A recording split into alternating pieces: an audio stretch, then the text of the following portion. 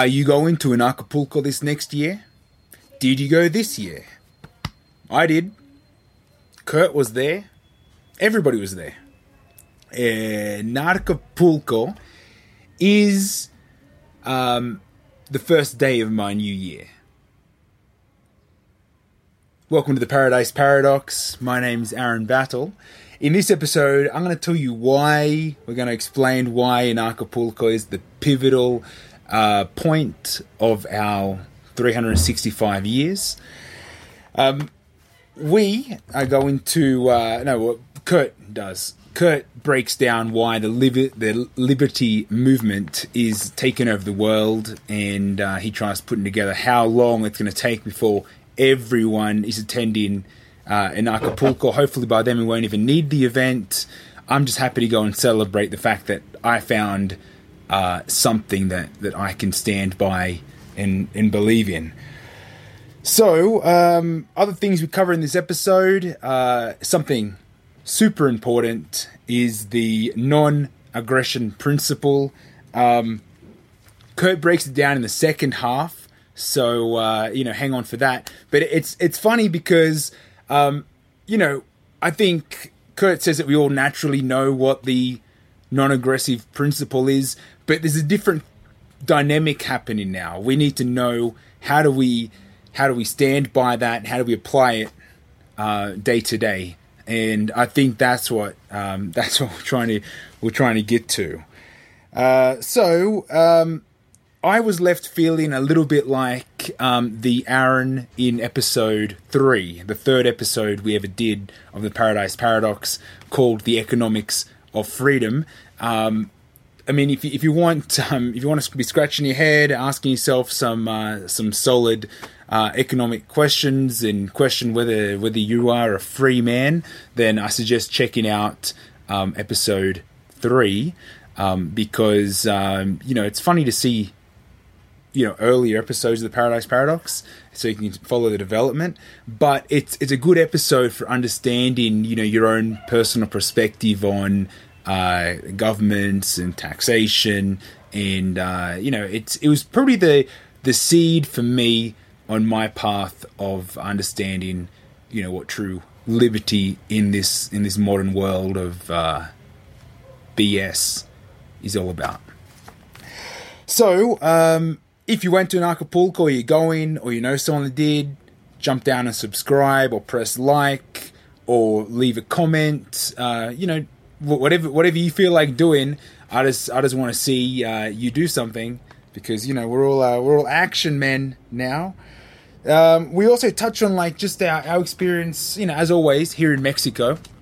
We like to talk about, why we're here in Mexico, and how a lot of people went to Anarchapulco and then stayed in Acapulco, which is super cool, because Mexico really is, in a way, freedom. Mexico equals freedom. So why not have the Anarchapulco largest, first, most anarchist capitalist conference here in Mexico. So check that out. It's a whole lot of fun. I'm going to put a few pictures in now to show you our shirts that we've designed. Anyone that's interested in sound money, or a fan of just wealth, gold and silver, and storing it somewhere where it's going to actually retain its value. We made a shirt about it. So jump on the www.theparadiseparadox.com and check out our shirts. We got some really sweet designs up there now. Being in the theme of Anarchapulco, real money. So bam, there's Kurt wearing the shirt. Real money. For those that are donating, as always, we are grateful. I can't think of another term that wraps it up better.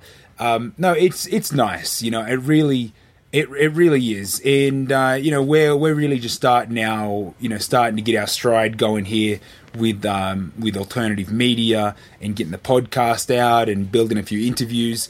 But when you see something that you enjoy, or it's just fun to tune into, the antics of Aaron and Kurt, the Paradise Paradox, and you send through a percentage of Bitcoin or a PayPal donation, then that really is nothing short of wonderful, marvelous. It's exciting for us, and we are grateful. So keep that up. Let's see my notes. I think other than that, we're committed to Anarchapulco, and that I hope I see you there next year. Here are some of the stories.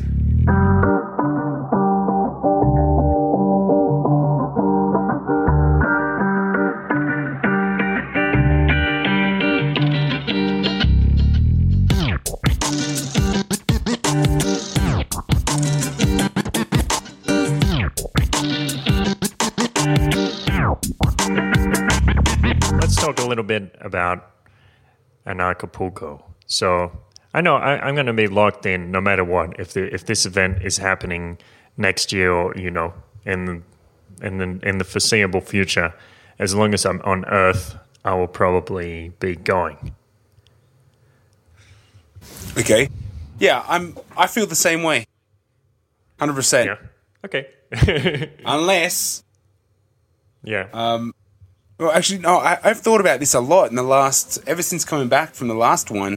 It was like, is this going to be something that's kind of like my Christmas? It's like the milestone of the year. Yep. And I think it can. Like I think it is important to. Well, firstly, to have yearly milestones, but to be able to put an Anarchapulco in there for you, I mean, that's a pretty sweet boost of power. Yeah, how so? Well, I know you know what I mean. But it's just if you have... because aside of what it really is, what it is you're hanging out with people that are basically in the same headspace, on almost all levels as you. So, if you're thinking about practicing a little entrepreneurship, it's the best platform to go in and speak with people that are in the same, essentially wearing the same shoes and, share ideas and advice. Yep. Because it's all, kind of interesting. I don't know. I guess there are some entrepreneur workshops or something like that.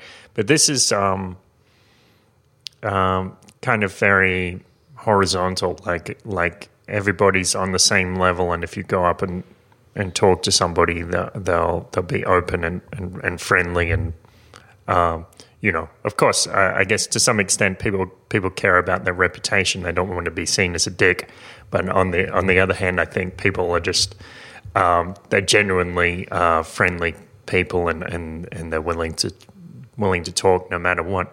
I think about the organizations that I've been involved in the past. Like you and I were both members of a certain direct sales organization, which I guess I won't name it, but we were knocking on doors for a while, and there's certain things about that organization which were very good and helpful. So the kind of energy, the excitement. Hyping yourself up in the morning, slapping each other's hands, and saying, "Yeah, we're gonna do this." We're gonna make some motherfucking sales. Yeah. We're gonna build a business and all that kind of thing. That was good because I think it opened our minds a little bit. It certainly gave me a lot more confidence, and changed me in a lot of ways. But there are some things about it, like certain people within the organization were kind of sociopathic. I guess sales officers tend to attract that kind of character. By the way, did you ever see the full movie of Glengarry Glen Ross? No, I haven't. Okay. All right, you should see it. But just definitely. Yeah, it seems very cool. It's because it's a very gritty, realistic portrayal of what a sales office is like. Like you have schmoozers and you have old guys who can't cut it anymore, and there's this like range of characters that you probably see in every sales office. Anyway, so and then I remember I was a member of another organization, of Amway, for a while, and you go to the events, and people get hyped up, and again they try to get you dreaming and think, talk about people skills and that sort of thing. And that that's good too. There's a lot of positive things there, but I guess I did. There wasn't quite as much sociopathy as in the other sales office, but there's still maybe a bit of that there. I mean, even in Amway, you go up and talk to people, and people are working on personal development, and they're trying to be better people and that sort of thing, and that's great. But at Anarchapulco, it's like people are already there, kind of. Like they're already a lot of them already living their lives the way they want to live it, and whatever that means for them. So if it means like Kenny traveling without any money, or like being an entrepreneur and jet setting, or starting a media company like us, I guess, or all these kind of things. So that they're already at this high level of personal development in general, and they're very, very genuine and very interested in other people. So I don't think I have to wonder. Like, I thought the other day, I haven't.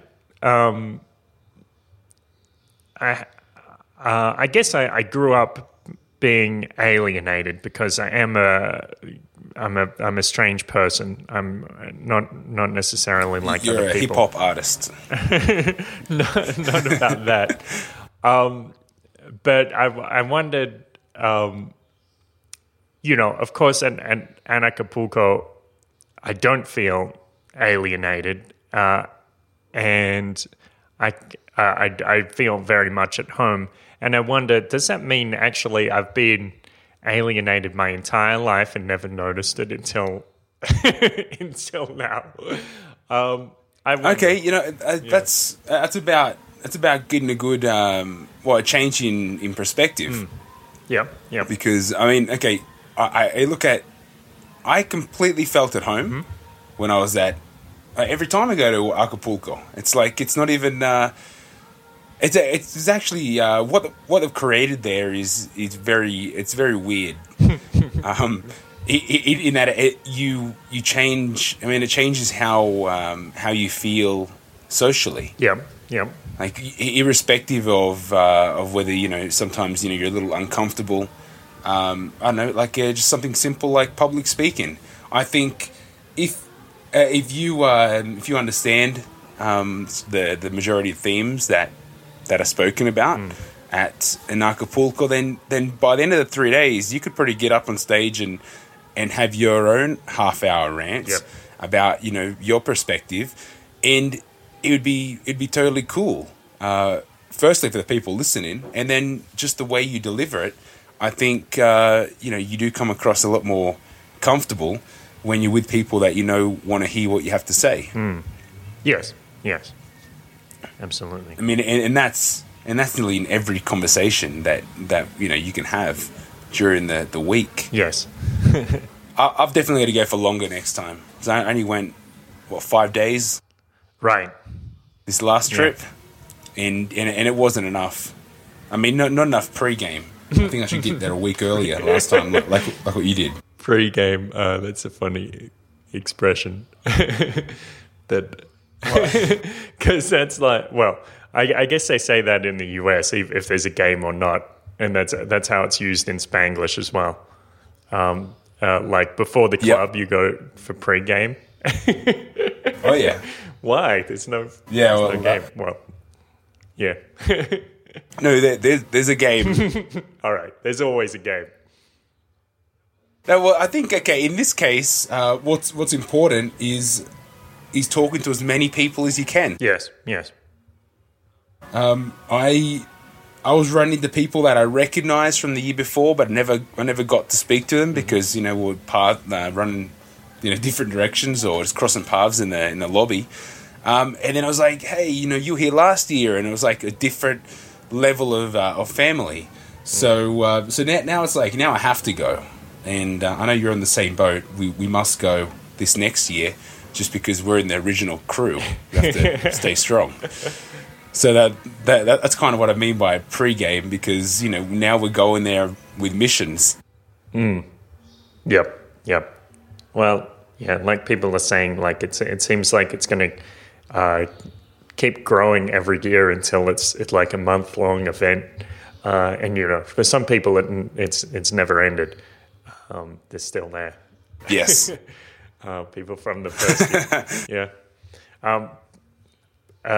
By the way, so it seems like there's a little Liberty community growing in Puerto Vallarta with the Coopers, Barry Cooper and his wife and his daughter, and son-in-law Leandrew, and a couple of other people too, either living there or thinking about moving down there. And then the Coopers it looks like the Coopers are thinking about moving to Guadalajara. Oh, cool! So yeah, excellent. Expanding the Liberty movement across Mexico a bit, maybe. Yeah. Well, I see this as a very natural movement. I think a lot of people that understand the Liberty movement and start playing with these like alternative ways of living. Once you start processing that, then you really can't. It's very difficult to remain asleep in the USA or in Australia. In our case, I just don't think you can do it. There's so many things that would just bug you on a day-to-day basis that you kind of want to change your scenery. So I think that's why a lot of people are moving to Mexico, and it's going to be. This is to me a very. It's normal. It's normal ideas. I mean, we're not crazy people that can't handle paying taxes anymore. No, it's got more to do with somebody wanting to live on their own terms, and then wanting to expand themselves to somewhere different. Mm-hmm. And Mexico is perfect for that. Mm-hmm. Mm-hmm. Yeah. And then you run into people that think the same as you, and it's like, hey, well, it's cool to meet someone that gets it, but it's not like that anymore because there's thousands of us. Yeah. Well, I hope so. At least a few hundred. No, I say there's yeah. Okay, maybe there isn't that. Are you saying there isn't that many of us? No, I'm sure there are, but it's not like you meet thousands of. It's not like you meet someone every day. No, well, I mean, not here, but when you go to the event, it's a bit overwhelming. Yeah. Well, for every person that made it to the event, I guess there's another 10 or another 100, another 1,000. Who knows? Yeah. Well, the thing is, it's growing, and it's growing super quick. Yeah. Well, this is something that like and Rose talks about when he said with the Liberty movement. Like today, maybe we have say 100,000 people all over the world who are interested in liberty, who don't think that a government or an institution that's based on force or threats of violence has any place existing. So today, say there's 100,000 people. Every year, each one of those converts about 5 people to the same ideology, I guess, or the same moral conclusion. And using exponential growth, it will only take about, I don't know, it takes about 10 years to take over the entire world. It's something like that. Okay. So maybe in 10 years, everybody will have rejected government and the use of force as a legitimate means of organizing a society or solving problems. That's I kind of wonder if that's what we're looking at, because that's how it's, it seems to be progressing. Like, I share memes and I talk on Facebook. I write little mini essays and that sort of thing.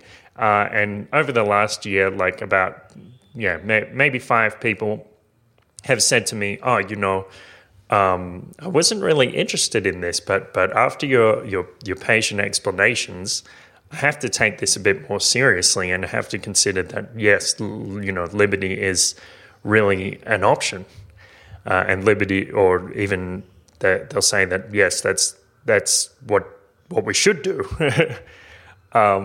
So either they're considering it or they're jumping right in, depending on the person. So do you think maybe people have not considered it? They just they're just going with the flow. This is the very clever thing about propaganda, because you take the word anarchy and consider what the word anarchy means to most people. Like, what does the word anarchy mean to you? Well, right now it means freedom. Yeah. But there was a time when I imagined Gotham City, Batman right, trying to hold back the riots, and the punks, yeah. Burning everything, and exactly, like destruction, chaos, vandalism. Yeah, exactly. And so that's still what this word means to a lot of people. And if you say, well, I think we should, limit government until we and bring about a cultural change so we don't actually need government and we can find alternative solutions, and people might dismiss it just by saying, well, that just sounds like anarchy. And you say, well, yeah, but what do you mean? What do you mean when you say that? Because it makes it very difficult for people to understand if concepts are tied to words, and they sometimes, a lot of people have to think in words, and if they can't think conceptually, then if you have a word which is assigned to that idea and you have connotations which are associated with that word, that's what that idea has to mean. So if I say, let's get rid of government, they have to think of chaos, they have to think of vandalism, destruction, disorder, and they can't avoid it. It's a very clever propaganda trick. It's in what you just said. They have to think of that. Yes. It's not, because I can imagine people thinking right now, no, well, I don't think that. But it's like it's a subconscious thing. It's before you even think about it. You already have this imagery. Yeah, and that's part of like the programming of what we've grown up in. It's like that's what we know. That's what we've been shown from from the day we're born. Yeah, we've been programmed into thinking these symbols for these words, and we're trapped. To break out of that, I don't know how we did it. I don't even know if we have done it, because I'm still thinking Gotham City. It's like I've got this idea of freedom over top, but it's like why are those fundamental building blocks still there? It's like and that's an awareness of the larger collective group. But then when you start going to these events, I find that you're not talking to people like that anymore. It's like, wait a minute, and the conversation slows right down. There's no passing over anything quickly. Yeah. I spent days talking to people about the same thing, just to make sure. What kind of things? We were. Well, okay. Entrepreneurship and breaking out of the idea of fear, the idea of failure. These are cages that are being put on your head to say, you know, this could happen. In reality, like, failure doesn't exist. And once you break out of that, it's kind of the thing is, how do you break out of that? And you really need to meet people that already have. Otherwise, there's no example in your mind. So unless you know people, bang your head against the wall. But I guess how are you going to know to do that unless you've seen or heard someone doing that kind of thing? I remember when I was trying internet marketing. In the end, I wasn't successful, but I remember my friend Sasha said to me, well, you're going to make a lot of campaigns which won't make any money, but don't think that you're just losing money or failing or anything like that. What you're actually doing is paying for information.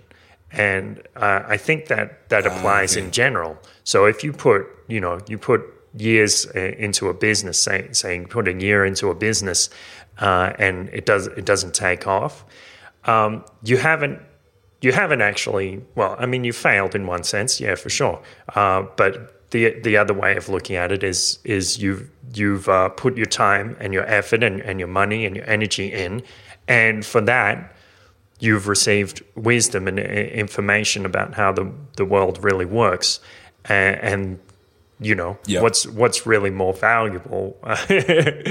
Could there really be a better use of your time than developing wisdom? Yeah. And I think in many of those cases, you really can't go to the next level unless you have earned those wisdom stars. Yeah, it's like I feel like, for example, our website right now is brilliant, and I think a lot of that education came out of previous adventures, right? Yes. Well, yes. I mean, otherwise, maybe the courage to have even started the podcast in the first place wouldn't have been there unless you had, these other blocks in place.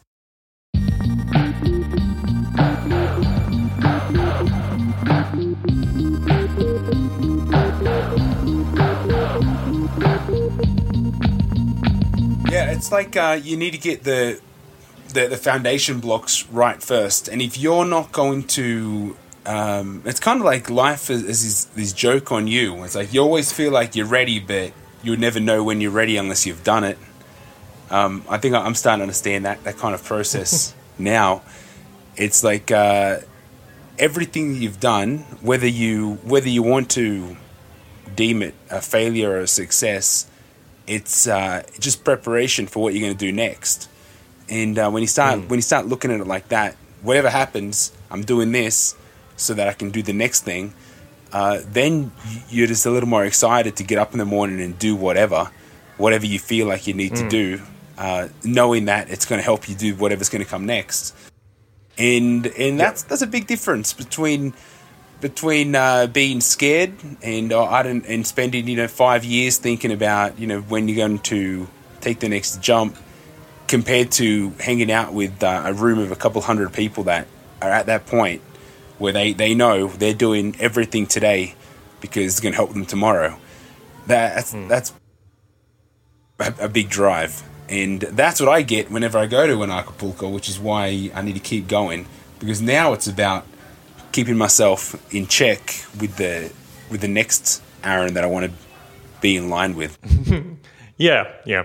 Well, I guess I think you never really know how the stuff that you learn is going to be applicable. I remember when I used to do MC battles, and I guess when I first started, I kind of overthought the lines, and I probably used too many big words, and we were in this pub full of people who've had a few too many to drink, and everything I'm saying is going over their head, or it's too complex for them to really process at that moment. But after knocking on doors for like a year, I came back and did another MC battle, and it was so much different because I gained so much confidence, and I'd learned how to relate to people, so I knew more what they would understand, and because of that I became a much better MC. So you never know how things are going to apply. Did your camera just turn off? Yeah. Well, I think it's cool that you and I both share experience with Amway and with that sales group. These companies changed my life, and I'm not with either of them, and they're not paying me still, and they didn't pay me very well at the time, but but I can say they changed my life in ways that money could never reimburse me, I guess. Yeah, well, it's just like they say. There's those pirates spend all that time searching the oceans for lost treasure, but what they didn't realize was the real treasure was the moments they spent together. Those sailor buddies. Well, you're right. It must have been a party on that boat, right? I mean, you don't know whether you're gonna make it. You're about to go overboard every night. Probably. Then the politics on the boat between pirates. Who's going to keep the loot? So hey, listen. I wanted to try to explain the non-aggression principle to you once again. This is going to be nice. I tried to explain it to you when we were both drunk, and it didn't really go so well. Do you remember why? Do you remember why you were trying to tell me? I remember saying, "Look, you have to know this, or you might make a fool of yourself." Yeah. Yeah. I don't think you did, by the way, but no. I was trying to look out. I spent a lot of time. Yeah. Thinking about that. Okay. All right. Maybe you made a fool of yourself because I got you self-conscious. All right. So it's something very simple, and it's not meant to tell you necessarily what to do, but it's just this rule of thumb, which gives you an idea of whether something is good or bad, or whether something should be punished. So that's the context, which maybe I didn't convey to you last time. So basically, if you aggress against somebody, that is, if you initiate violence against them, or if you take their property or damage their property, that's a violation of this principle, the non-aggression principle, because you've aggressed against somebody. So if I attack you, then of course it's reasonable for you to defend yourself, right? Yeah. Yeah. So if I let's say if I steal your wallet, is it reasonable for you to tackle me? So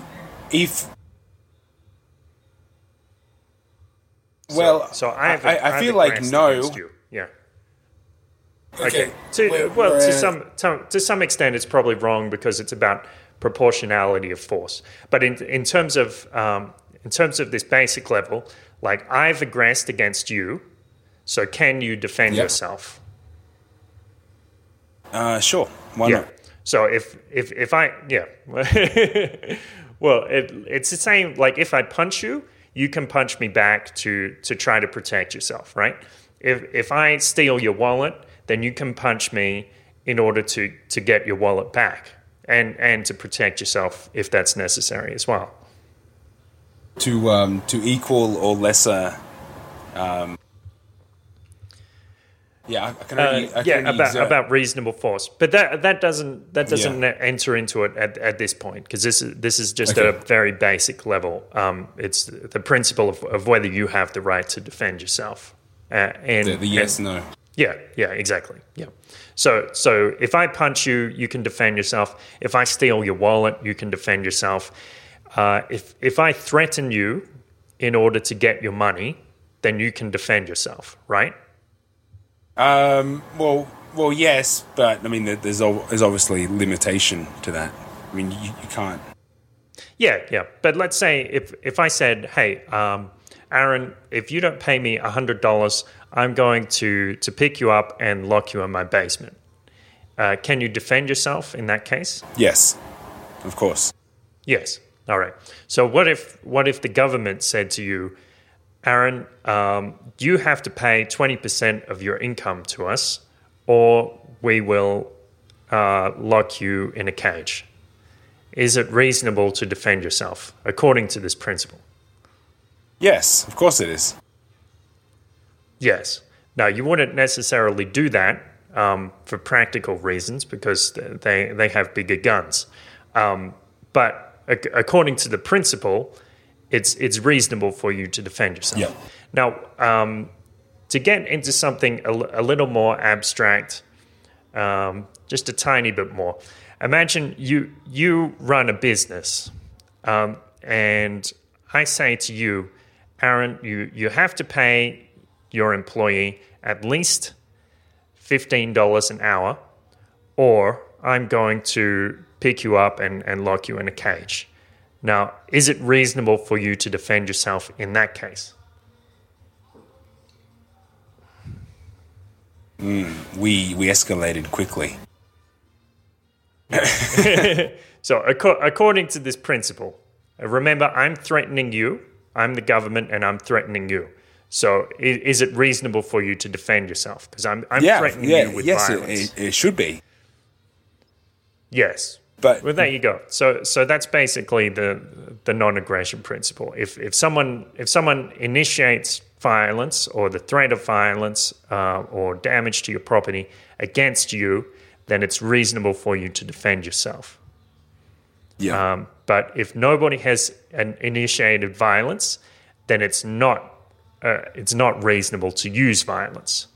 So for example, if you see a 16-year-old smoking marijuana, is it reasonable for a police officer to attack that youth according to this principle? Well, of course not. Of course not, because the youth hasn't injured anybody, hasn't attacked anybody. All they've done is something peaceful. So that's basically the non-aggression principle. So now you know. Next time, maybe you won't make a fool of yourself. Well, not that you did, but no, I won't beat up the kid next time. Clears that up. I will share. I will share that sneaky J. Yeah. All right. Cool. All right. I'm glad we could clear that up. So it's something to think about. It doesn't necessarily apply in every case, but it's a good rule of thumb to determine what should be what should be reasonable and what shouldn't. So now I'm starting to wonder, what did I do that was unreasonable? No, you didn't do it. Okay, you didn't.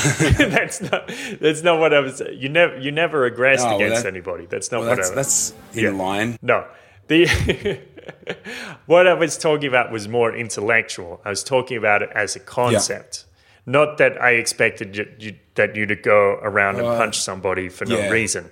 Because I know you're civil and you understand this principle by intuition, but you didn't necessarily understand it intellectually, and that's why I wanted to explain it. Yeah, well, when you start bringing up examples that are more indirect, then you really need to start thinking about, where do I stand, and Exactly. I mean, if these are examples that I personally haven't processed, then the public, they generally wouldn't know where they stand. And it's like, policeman, Exactly. why are you hurting me? I don't understand. And that's scary too, because I know here in Mexico a lot of the policemen get beat up, and it's because I think naturally people in Mexico understand kind of where they're at. That they haven't been They do understand, just because you're a police officer doesn't mean you can aggress against people. They don't, they don't have this reverence for authority. They will respect people, but they won't revere authority just for the sake of being authority. Yeah. So it's probably why, that's one of the many reasons why Mexico is a great place for a Liberty event. Cool. So that's a few thoughts about Anarchapulco. Did you have anything else to say? I got plenty, but I mean, not we're going to fit in the last 5 minutes. We'll save for another rep. Okay. Well, let's.